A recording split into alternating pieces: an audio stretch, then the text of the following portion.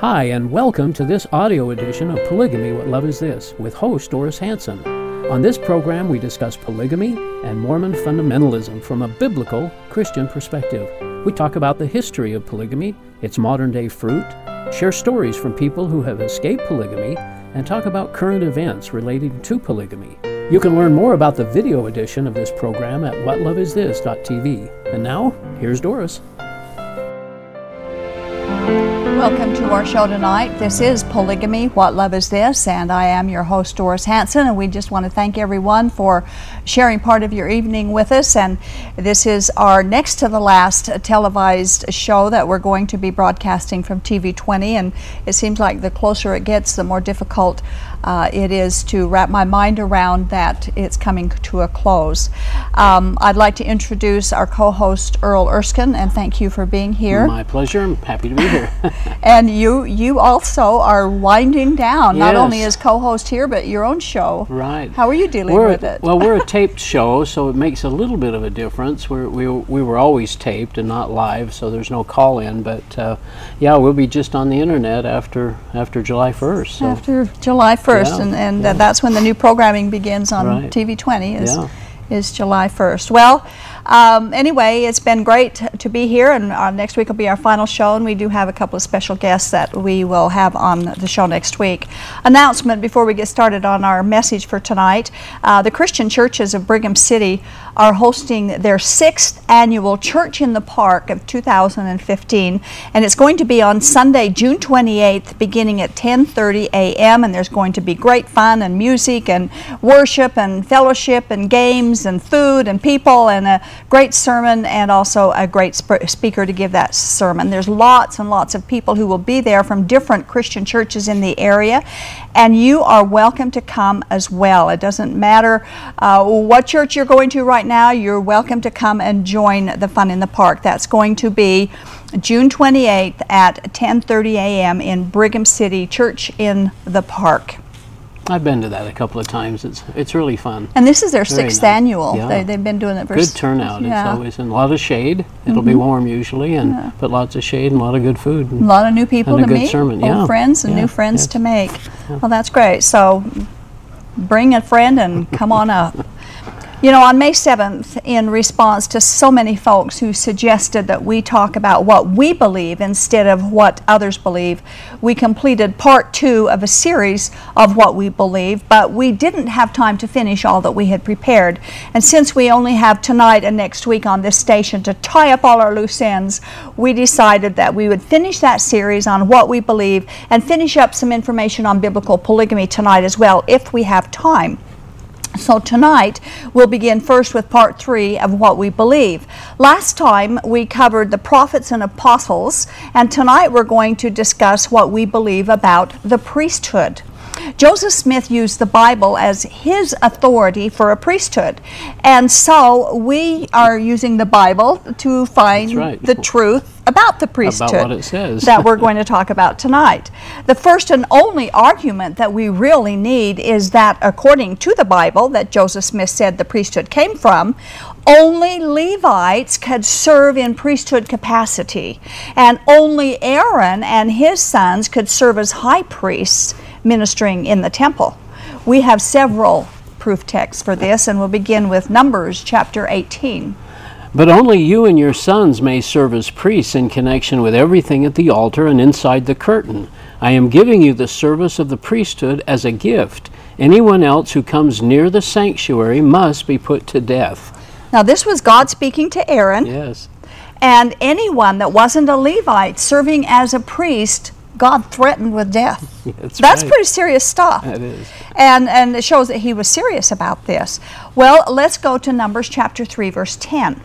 Appoint Aaron and his sons to serve as priests. Anyone else who approaches the sanctuary must be put to death. Again. So we have it again. Yes. Only those from Aaron's line could serve as priests in the temple. Now let's go to 1 Kings chapter 12, verse 31, where there's someone comes that does what he shouldn't have done.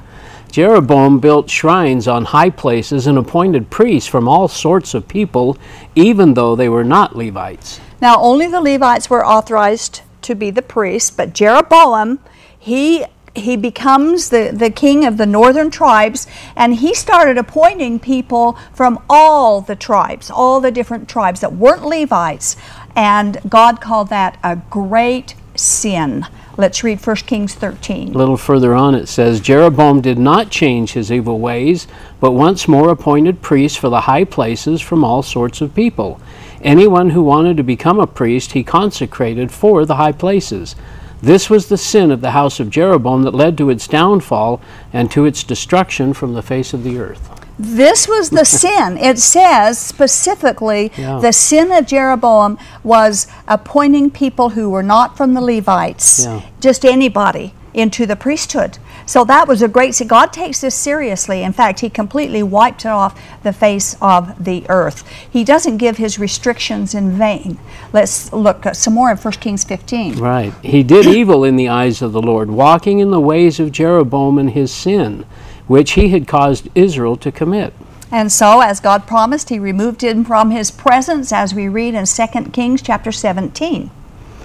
The Israelites persisted in all the sins of Jeroboam and did not turn away from them until the Lord removed them from his presence, as he had warned through all his servants, the prophets. So this is obviously very serious business with God. Yeah. And Joseph Smith repeated the sin of Jeroboam.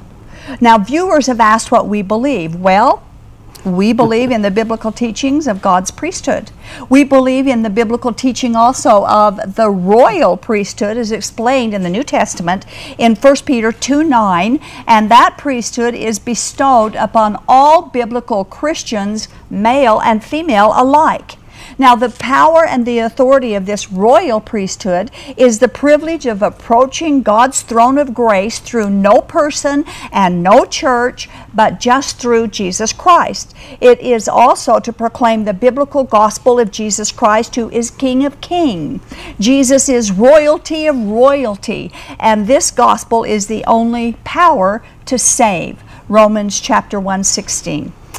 I am not ashamed of the gospel, because it is the power of God for the salvation of everyone who believes. So the authority of the royal priesthood is to proclaim this gospel, the only thing that has the power to save. If God's gospel is the power to save, then we need nothing else. We need no one else, and we certainly don't need any other priesthood. No other message, no entity, no organization. Jesus in his gospel is our authority, and complete and exclusive trust and faith in Jesus alone for eternal life. That is the only priesthood for humans that God recognizes in these last days. And of course, the high priesthood, who is Jesus, is our only high priest. That's right. This was one of the really big things when I was transitioning out. I had never thought about this before, that Joseph Smith was not from the tribe of Levi, and yet here John the Baptist was giving him the Levitical priesthood. He never would have done that. He would never have done that. He wouldn't have done that. No. And then I also never realized that the Aaronic priesthood and Melchizedek priesthood as phrases are not in the Book of Mormon. I don't even think they're in the Bible, actually. Maybe the Aaronic, not those phrases. That's true. But they're just not in the Book of Mormon. It's just interesting that we just so pick and choose things to rationalize what we believe, and pick something and then make something out of it that's not even there. Yeah. And then to summarize the royal priesthood as well is that we talk to people about God, and we talk to God about people. Asking him to open up their minds and their hearts to believe this only gospel that saves. Our next point that we want to make is the pre-existence. We've talked about it many times in the past, so we're not going to spend a ton of time on it tonight. But we would like to make one point before we go on to the next topic, and that is that someone made the remark that Mormonism scoffs at the Christian belief of the Trinity. In fact, one of their arguments is you can't even find the word Trinity in the Bible. Well, 1 Corinthians chapter 15 is used by them as a proof text for their teaching of 3 levels of heaven. Used wrong, one of those ones where they applied it totally wrong. But one of the levels of heaven they call the telestial level. But the word telestial is not in the Bible. No. And it's not in the Book of Mormon either. No, it isn't. So if we're wrong using the word Trinity because it's not in the Bible, why aren't they wrong using the word telestial because it's not in the Bible? Surely we can use the same judgment. Yeah, that's true. Very logical. At least the Trinity is a word, and at least it's in a dictionary. But you go to Webster's 1913 dictionary, going back further, closer to Joseph Smith's time, the word telestial didn't even exist. The Trinity, the word Trinity existed. Yeah, it's in the 1913 dictionary, and it describes a biblical fact. The word telestial describes a Mormon myth and has absolutely no biblical basis at all. So we believe what the Bible teaches, one heaven and one hell. Yeah. Now, we have an interesting one, too, that we have kind of covered a little bit in the past, but tonight a little bit more information because certain of our viewers have asked us to talk about it, and that is proof of the Book of Mormon in the Old Testament. We're going to begin with the stick of Ezekiel and what it is when it's taken in context. We've received a lot of emails about that as being solid proof that the Book of Mormon was predicted in the Bible and given by God. But the Book of Mormon has been proved to be a work of fiction. It's been proven already. There's not even any educated discussions on that anymore because it's a fraud. It's not true. It's a fictional novel that has shadows and footprints of 19th century origin. References from Revelation chapter 14, Isaiah 29, and the stick of Ezekiel in chapter 37 are often quoted to us that the Book of Mormon was predicted in the Old Testament. So, regarding the stick of Joseph in Ezekiel, we spent part of a show in the past. Yeah. Well, let's go into a little more detail tonight, bringing into context the discussion. This is from Ezekiel 37. Son of man, take a stick of wood and write on it, belonging to Judah and the Israelites associated with him. Then take another stick of wood and write on it, Ephraim's stick, belonging to Joseph and all the house of Israel associated with him. Join them together into one stick so that they will become one in your hand. When your countrymen ask you, won't you tell us what you mean by this? Say to them, this is what the sovereign Lord says. I am going to take the stick of Joseph, which is in Ephraim's hand, and of the Israelite tribes associated with him, and join it to Judah's stick, making them a single stick of wood, and they will become one in my hand. Now, how does Mormonism interpret these verses? Well, they're associating the stick of Judah with the Bible and the stick of Joseph with the Book of Mormon. And so their explanation is that God is saying that we're going to take the Bible and the Book of Mormon and bring them in together, and they will become one in my hand, or one in thy hand. Okay, so that's what they're saying. Right. Now, we're going to put it in context. The continuation, now this is a conversation that God was having with Ezekiel. God was speaking to Ezekiel, telling him what this was all about. And the verses that you read have been stopped right in the middle of God's conversation. They just stopped it right in the middle of the conversation, pulled it out of what he was saying, and the rest of what God said to Ezekiel is totally ignored. So we're going to bring it back together, and that's called putting it in context, and we're going to start with verse 18. When your countrymen ask you, won't you tell us what you mean by this? Say to them, this is what the sovereign Lord says. I am going to take the stick of Judah, which is in Ephraim's hand, and of the Israelite tribes associated with him, and join it to Judah's stick, making them a single stick of wood, and they will become one in my hand.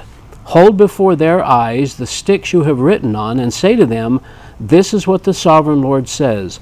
I will take the Israelites out of the nations where they have gone. I will gather them from all around and bring them back into their own land. I will make them one nation in the land and on the mountains of Israel.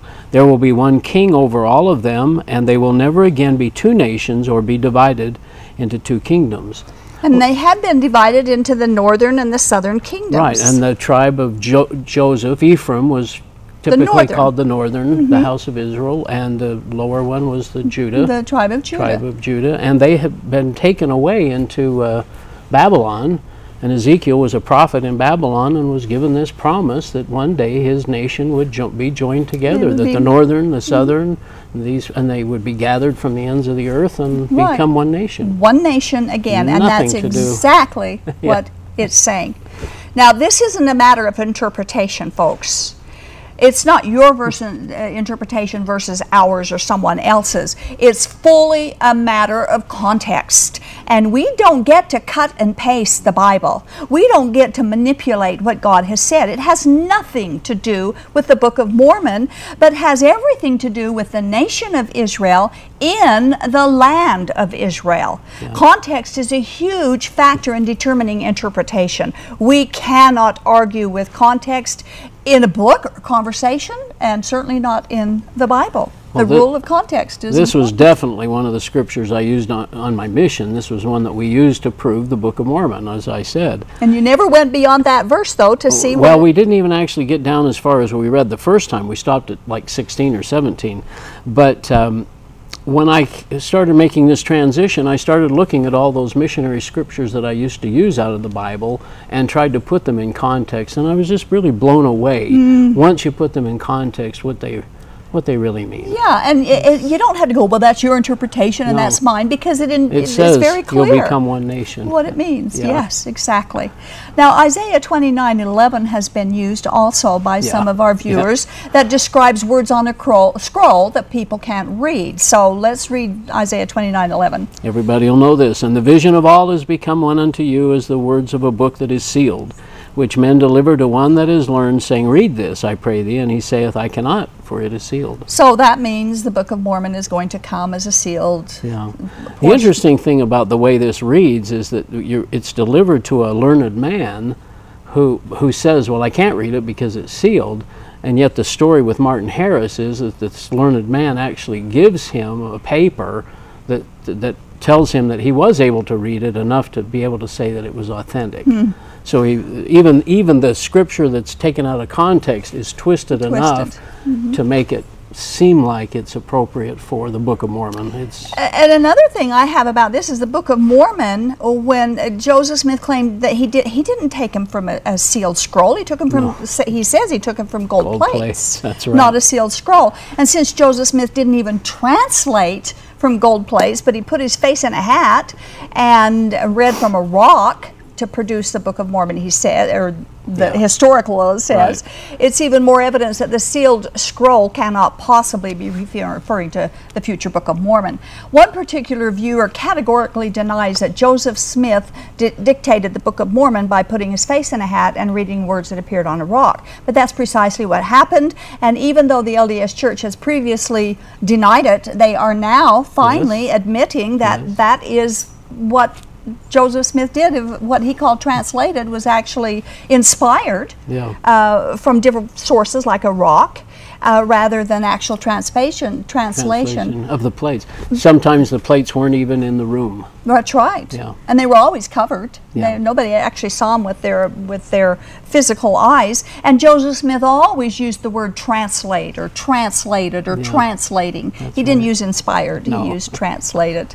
So that's their reasoning, of course, with the Book of Abraham Papyrus too, because it's nothing like he said it was. Now we have to remember, as we're talking about these things, we're not just talking to Mormons, we're talking to polygamists, because they use the Book of Mormon, and Joseph Smith is also their prophet. And my salvation and your salvation is determined not on a man who reads words from a rock, but on God who became a man and died on the cross for our sins. And many of our critics have referred to Revelation 14, and this was new to me. It was never used as I was growing up. Really? Oh, this is another one that... This was one that I didn't understand why they were using this to prove Mormonism is true. But let's look at Revelation chapter 14, verses 6 through 7. Again, we've had many people use this to try and prove their And rather than looking at promises to Israel, and anyway... Then I saw another angel flying in midair, and he had the eternal gospel to proclaim to those who live on the earth, to every nation, tribe, language, and people. Excuse me. He said in a loud voice, "Fear God and give him glory, because the hour of his judgment has come. Worship him who made the heavens, the earth, the sea, and the springs of water." Now, we have to remember, this is the book of Revelation. Yeah. Okay. A book predicting the future end of the age, not a past apostasy or restoration. Now notice this gospel, this angel is proclaiming the eternal gospel. Eternal means forever.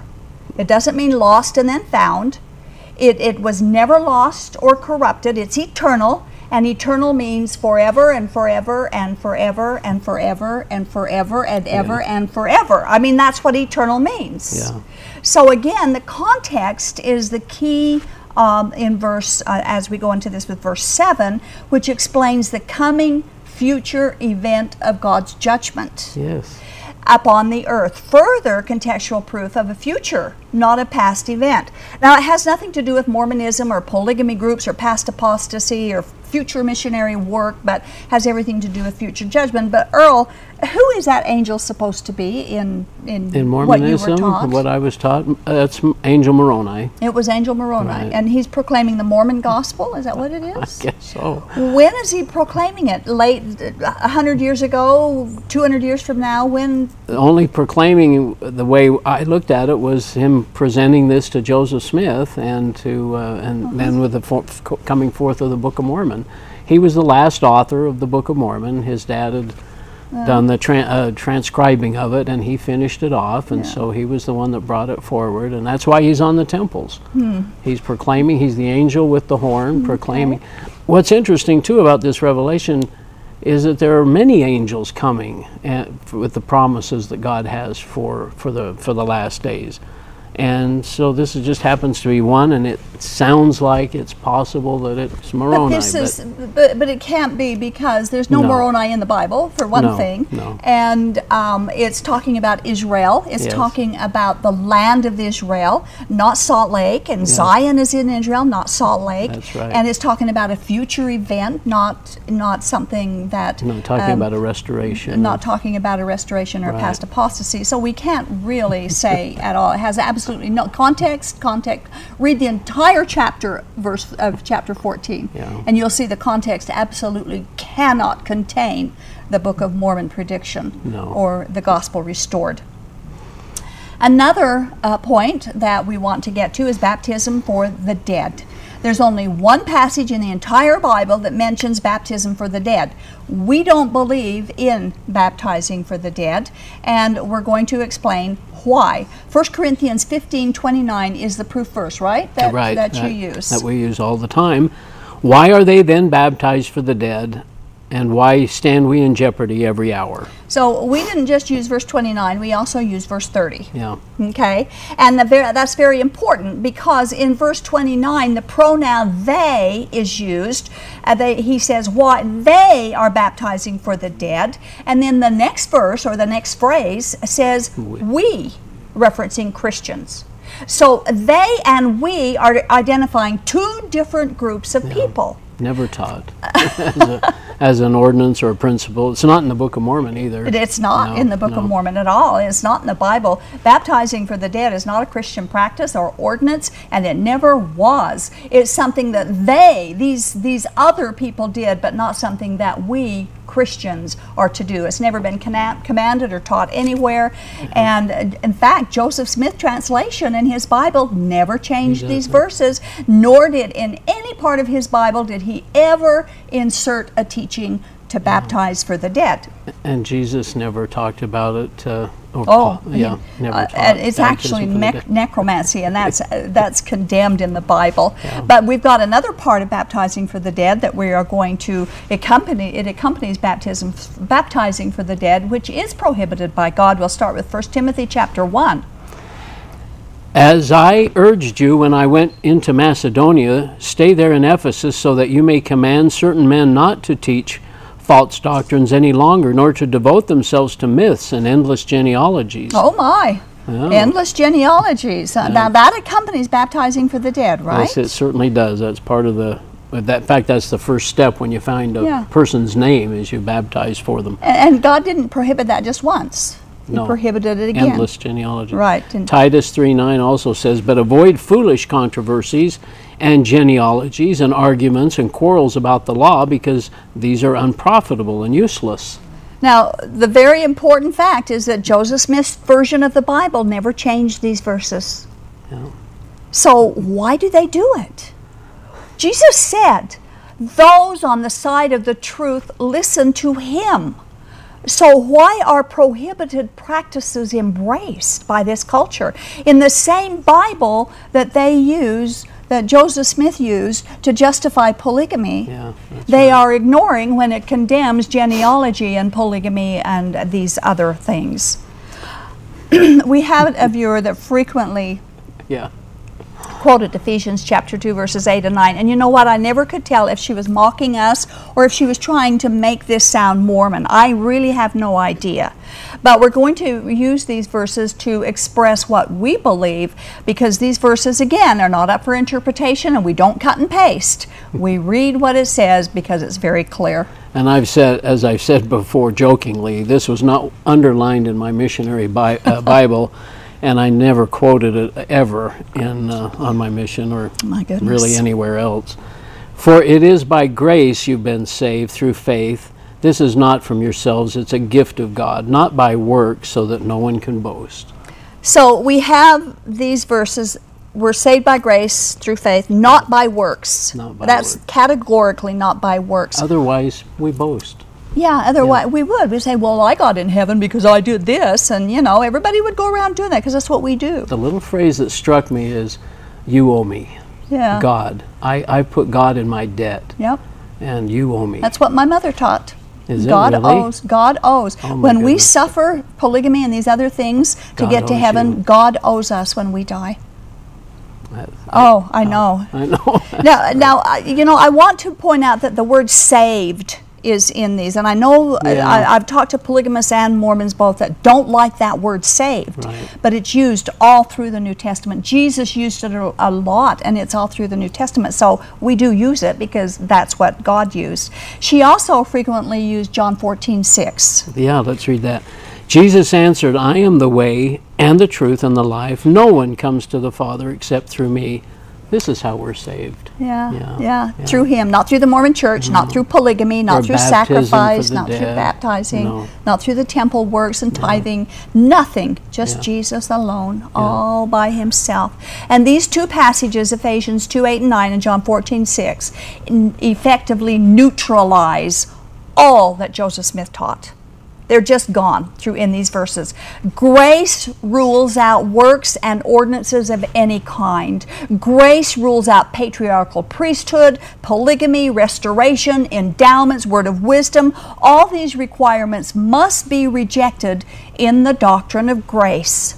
Since Jesus alone is the way, through grace alone, no religious works can be allowed. No church or polygamy group can mediate Jesus to anyone or go above Him to mediate people into heaven.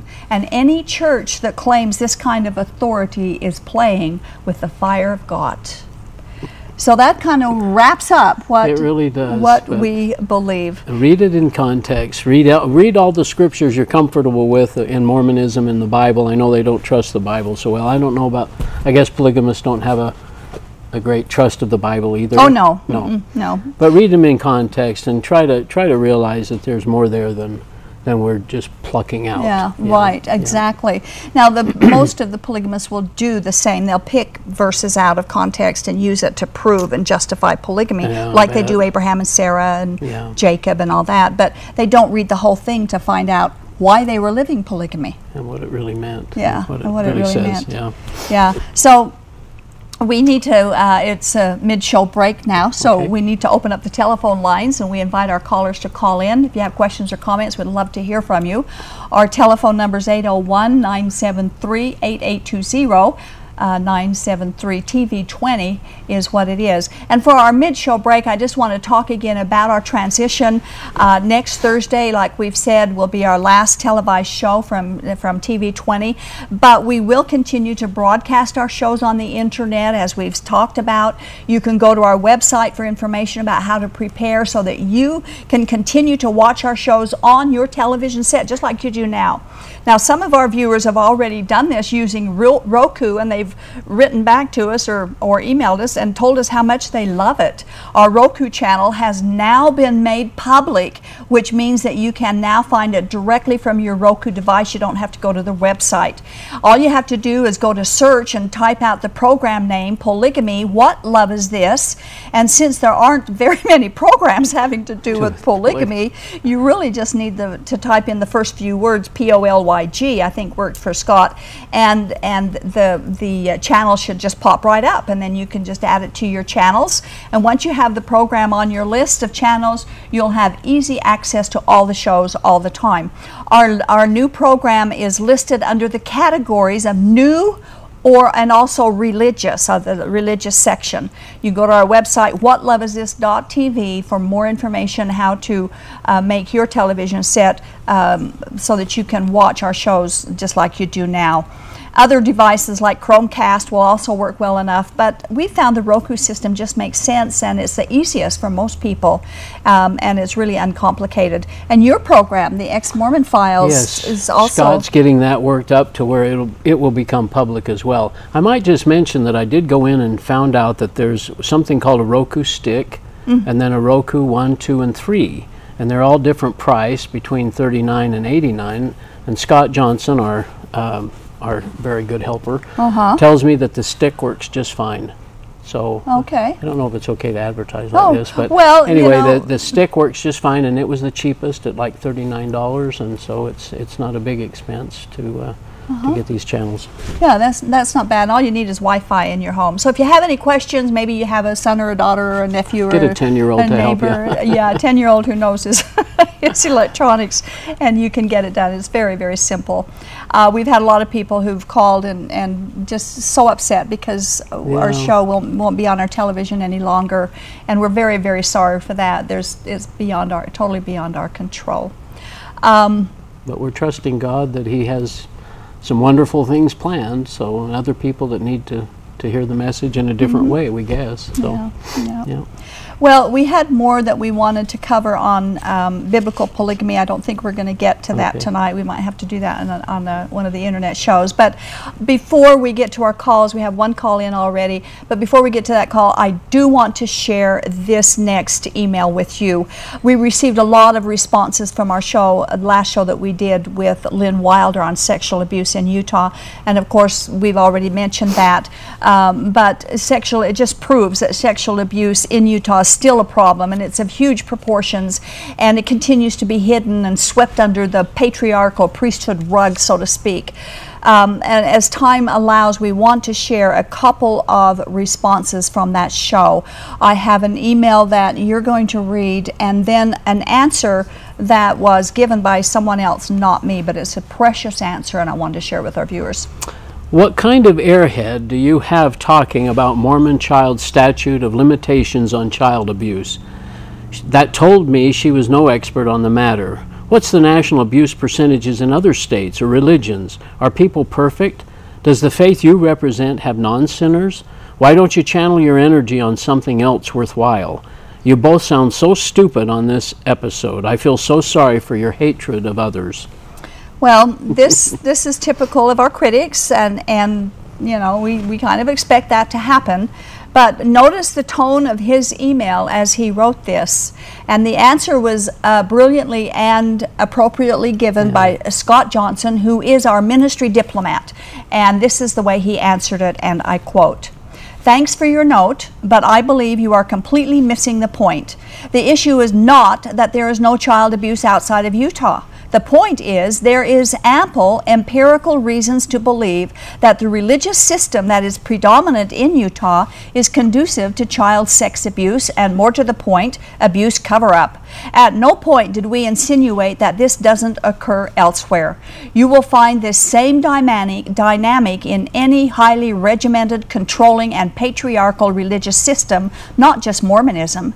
However, the fact that we have such a textbook case of this in Utah makes the statistics all the more meaningful and relevant.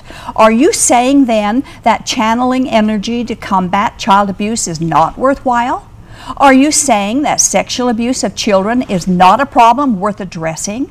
Are you saying it's more important to protect the reputation of priesthood-holding abusers than to protect their innocent victims?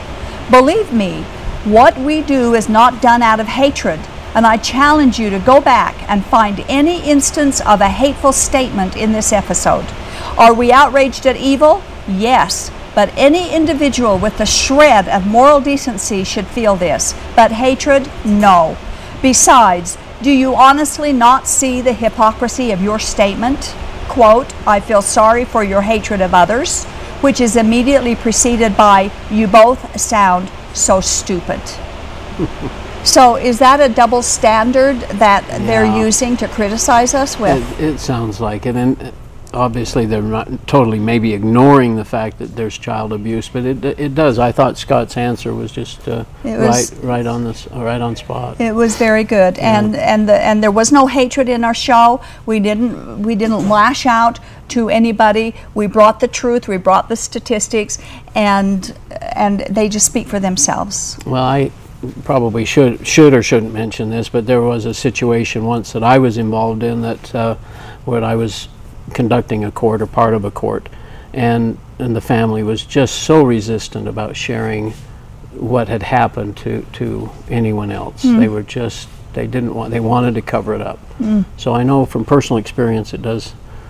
Do you think part of this is because they want to project that perfect image, that persona to everybody else? That, well, they love the individuals involved, and their plea to us as the leaders was, we don't want to involve the authorities. It's in the past. We just want to move on, and it's probably something that happens more frequently, just because they want to cover it up and. Well, according to the statistics that and the emails I've gotten just by themselves, that happens. Yeah, and I think the church now, at least the mainstream church, has come out with more specific requirements than I probably had back when. But to involve legal authorities. Yeah, but that's good. Yeah. That's good. Okay, we do have a couple of phone calls coming in right now. We have on line 1 Paul from Kearns. Hello, Paul. Hi, Doris. Hi, Earl. Hi. I have 2 questions. How come Nephi and Lehi aren't given credit for discovering America instead of Columbus if they came here first? Well, now that's a great question. Well, as Mormons didn't write history, so I guess that, it's kind of funny you say it that way, and I think we may have mentioned this before, but there's more evidence that the Vikings dropped by North America than there is for 1,000 years worth of millions of Nephites and Lamanites on the American continent. So it's. I think the answer is that Nephi and Lehi never came here. I think that's true. Well, it's fiction. But anyway, I have another question. It's about Joseph Smith with his face in the hat, that the church says that's how he translated the place. So how is it that there are dozens of places in the Book of Mormon that are plagiarized from the Bible? How could he do that with his looking at a rock with his face in the hat? That's a good question too. We know the answer to that, but how could he do it? Did God repeat himself in that rock as he stared at it and got the words? I don't think so. I'll tell you what I think.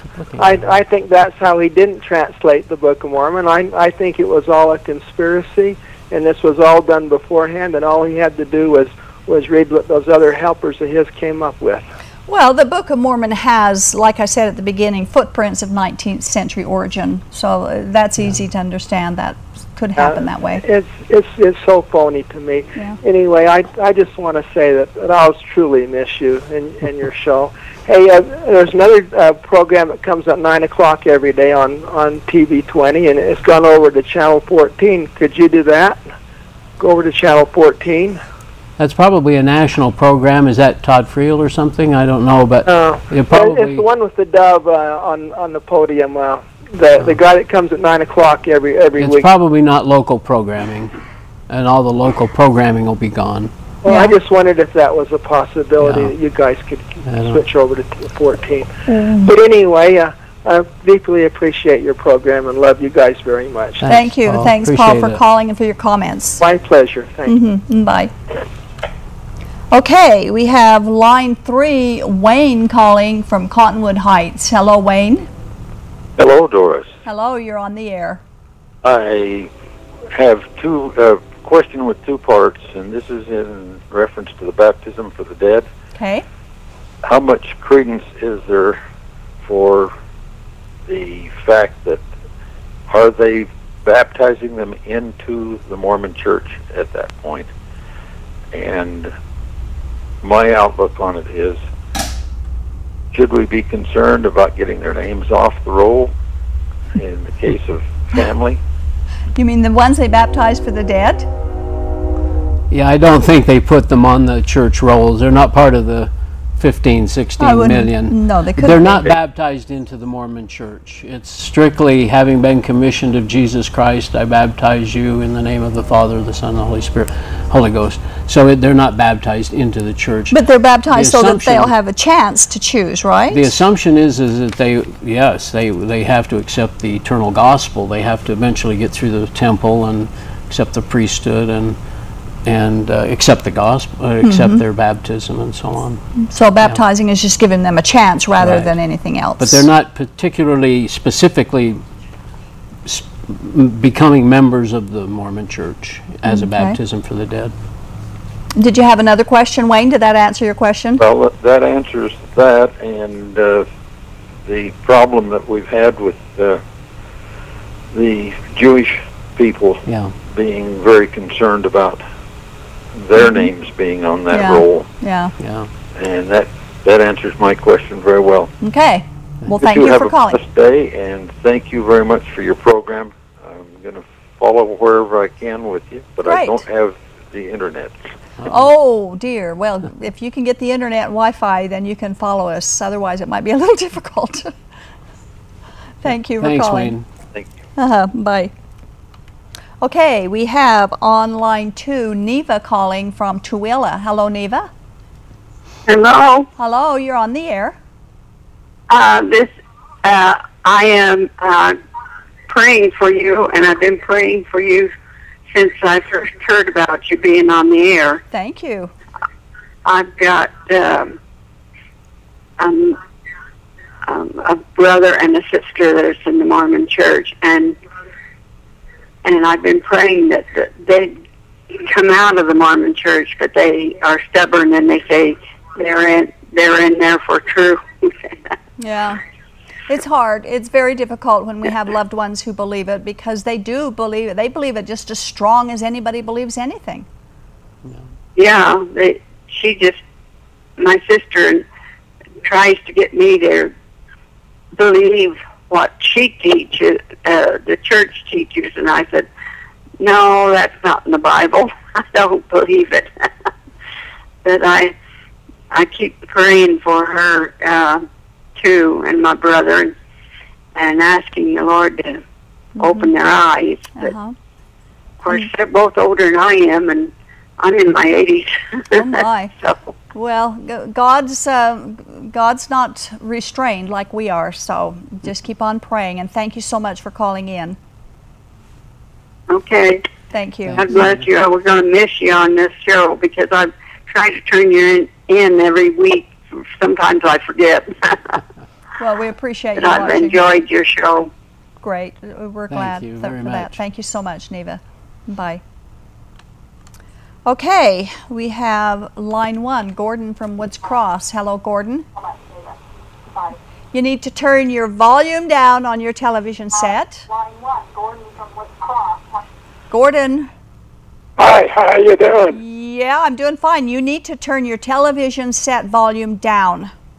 You're not talking loud. I can't hardly hear you. You're on the air, Gordon. What's your question? I like your program. Why don't you give me a call sometime? I'm in the phone book. I'd like to talk with you. Why don't you leave your telephone number with our operator that talked to you when you called in, and I can call you back. Okay. If it's about the topics of the show. Yeah. If it's not about the topics of the show, I won't call you back. Okay. Thank you. You know, I wanted to mention just real quickly, when Paul, I think, was talking about the Book of Mormon containing so much of the Bible, it's funny how I rationalized that. I kept thinking, well, Joseph Smith started in on what he recognized as Isaiah or whatever he was quoting, the Sermon on the Mount, and then he just went, it was funny, I thought, well, he's probably just gone to the King James Version and just copied it into the text, or that's what he read off, and so it made sense to me that it was there. The one thing I never really thought about, that the King James Version has whatever errors or differences or translation considerations in there, italicized words. I didn't know anything about that before I came out of the church. And so for him to have copied as inspired, copying the King James Version word for word was just, I mean, that's the way we thought it was translated, was word for word, and yet it included these translation or translators. And their little quirks that they did. Yeah, their little thoughts on whether it should be this word or that word. So and the italicized words, which and another thing about the King James Version is it's in Shakespearean English. Yes, it's not in any other kind of language but Shakespeare, and that was what they talked. That was their language in those days. And I don't think Mormon and Moroni actually knew the Shakespearean language at all. And I've talked to people and they say, well, that's the language of God, the thee and the thou, you know, it sounds so holy and pretty, but really that's not the language of God. But in fact, if anything, he probably spoke Hebrew, but it wasn't the Greek or the Hebrew or the Aramaic back when. Right, exactly right. That's funny. When you think about it logically and objectively, it does kind of fall apart. It's kind of silly.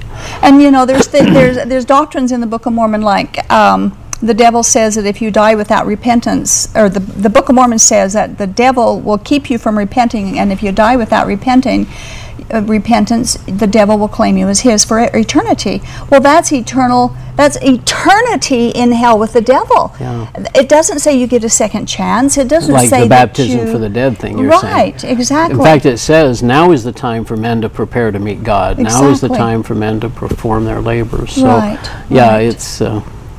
it's strange how all of that's in the Book of Mormon. There's so many conflicts of logic and theology. A lot of conflicts. Yeah. Okay.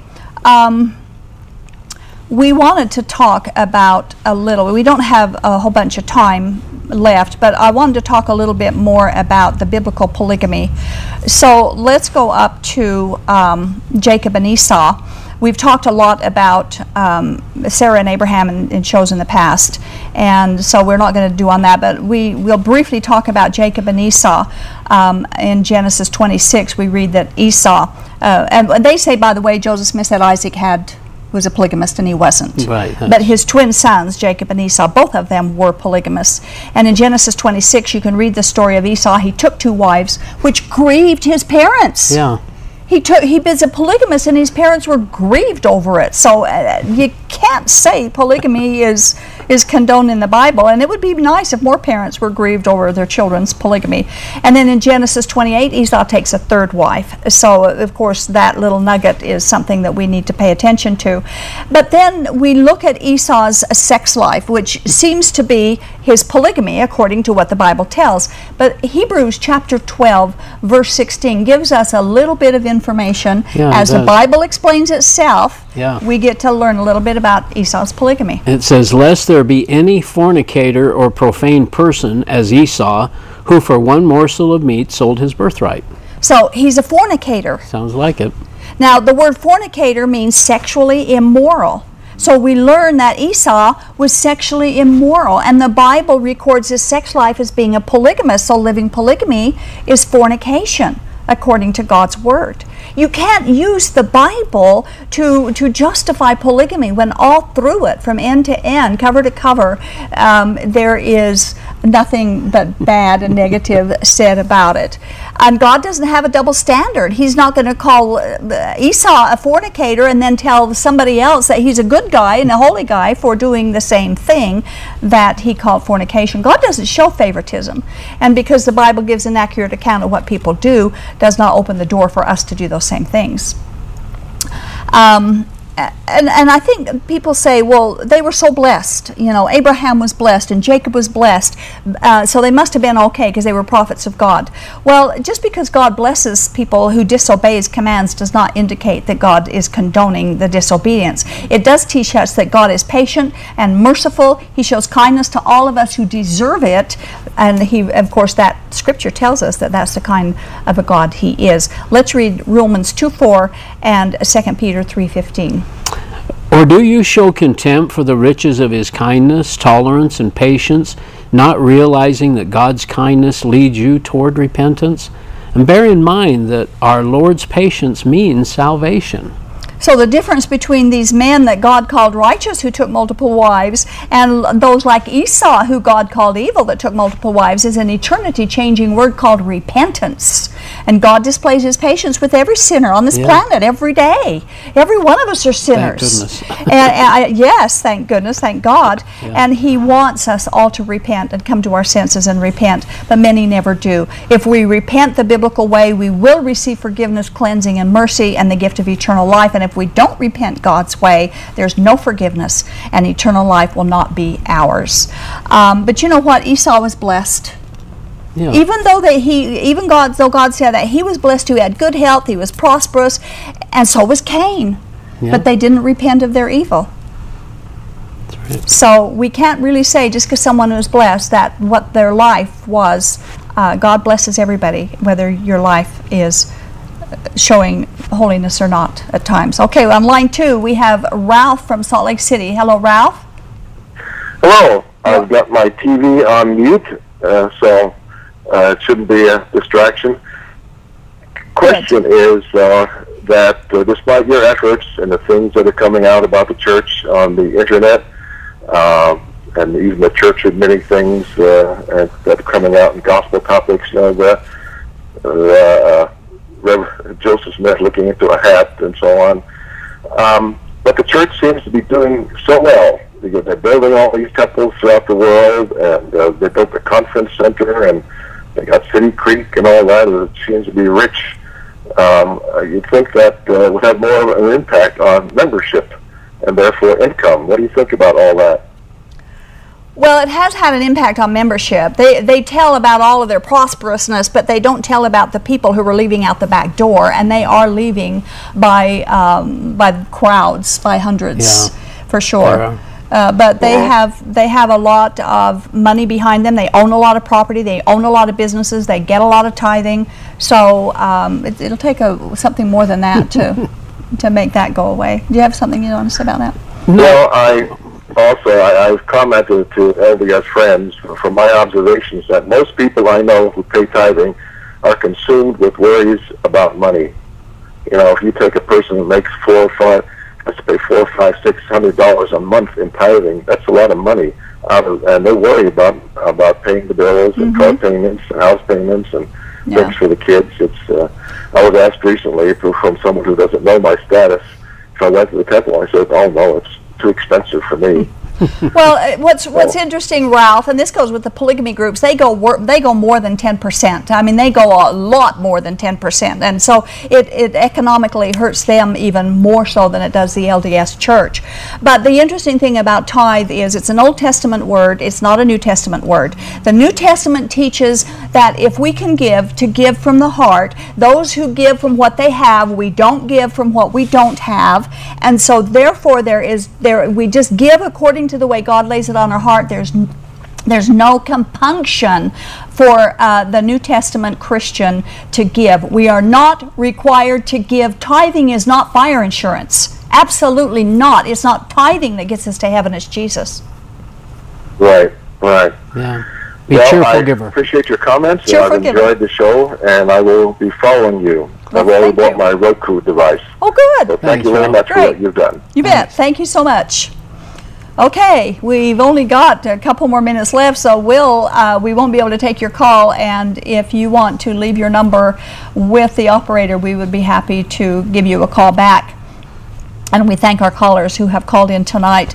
Again, this is kind of hard to bring this into our final comments with our next to the last show. Yeah, it is. It's been interesting. It's been great. It's been an adventure to me, something that I was just scared to death to do, and God has really worked a lot of things. I've made a lot of friends, good friends, and seen people turn from Joseph Smith to Jesus, and that's a joy. Yeah, and who would have guessed that it could happen to some people, that they would see the light, see the truth, and actually be affected by the truth. So be affected through. Thank you for what you've something done. like this, and thank you very much for being here. Next week we have a special show planned, just to be grateful to the community and to those who have helped us so very much. And my closing comments tonight, of course, is talking about our next show next week.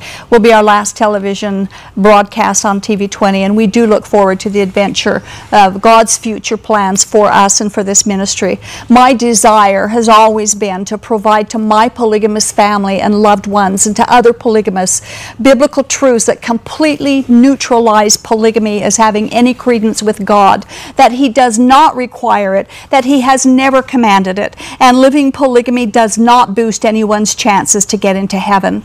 Joseph Smith picked up on the devil's strategy when he charged that the Bible had been mistranslated, that it couldn't be trusted, but that he could be trusted. He never provided one bit of evidence to prove his accusations, yet unaccountable people believe him anyway. And this is precisely what the serpent did in his conversation with Eve in the Garden of Eden, asking her the question, did God really say? Well, the question was designed to cause Eve to doubt the trustworthiness and accuracy of what God had said. Joseph Smith used Satan's own scheme and brought it to new heights, deceiving millions of people since he first accused God of being careless with His word. Although many of our loved ones have not yet given up the lie to embrace the truth, we are encouraged because there have been many who have given up on Joseph Smith and embraced Jesus Christ instead.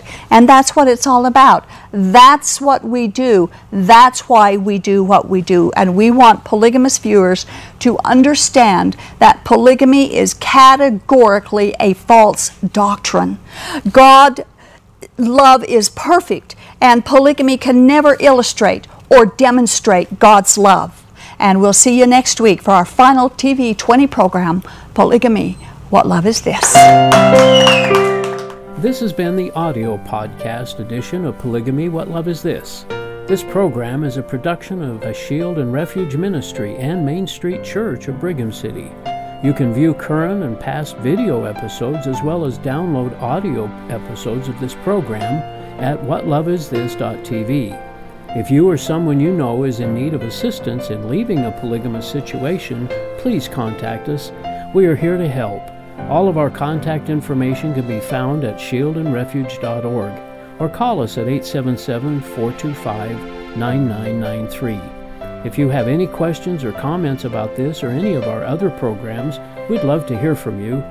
Write us at email@whatloveisthis.tv. Thanks for listening, and we hope you'll join us again.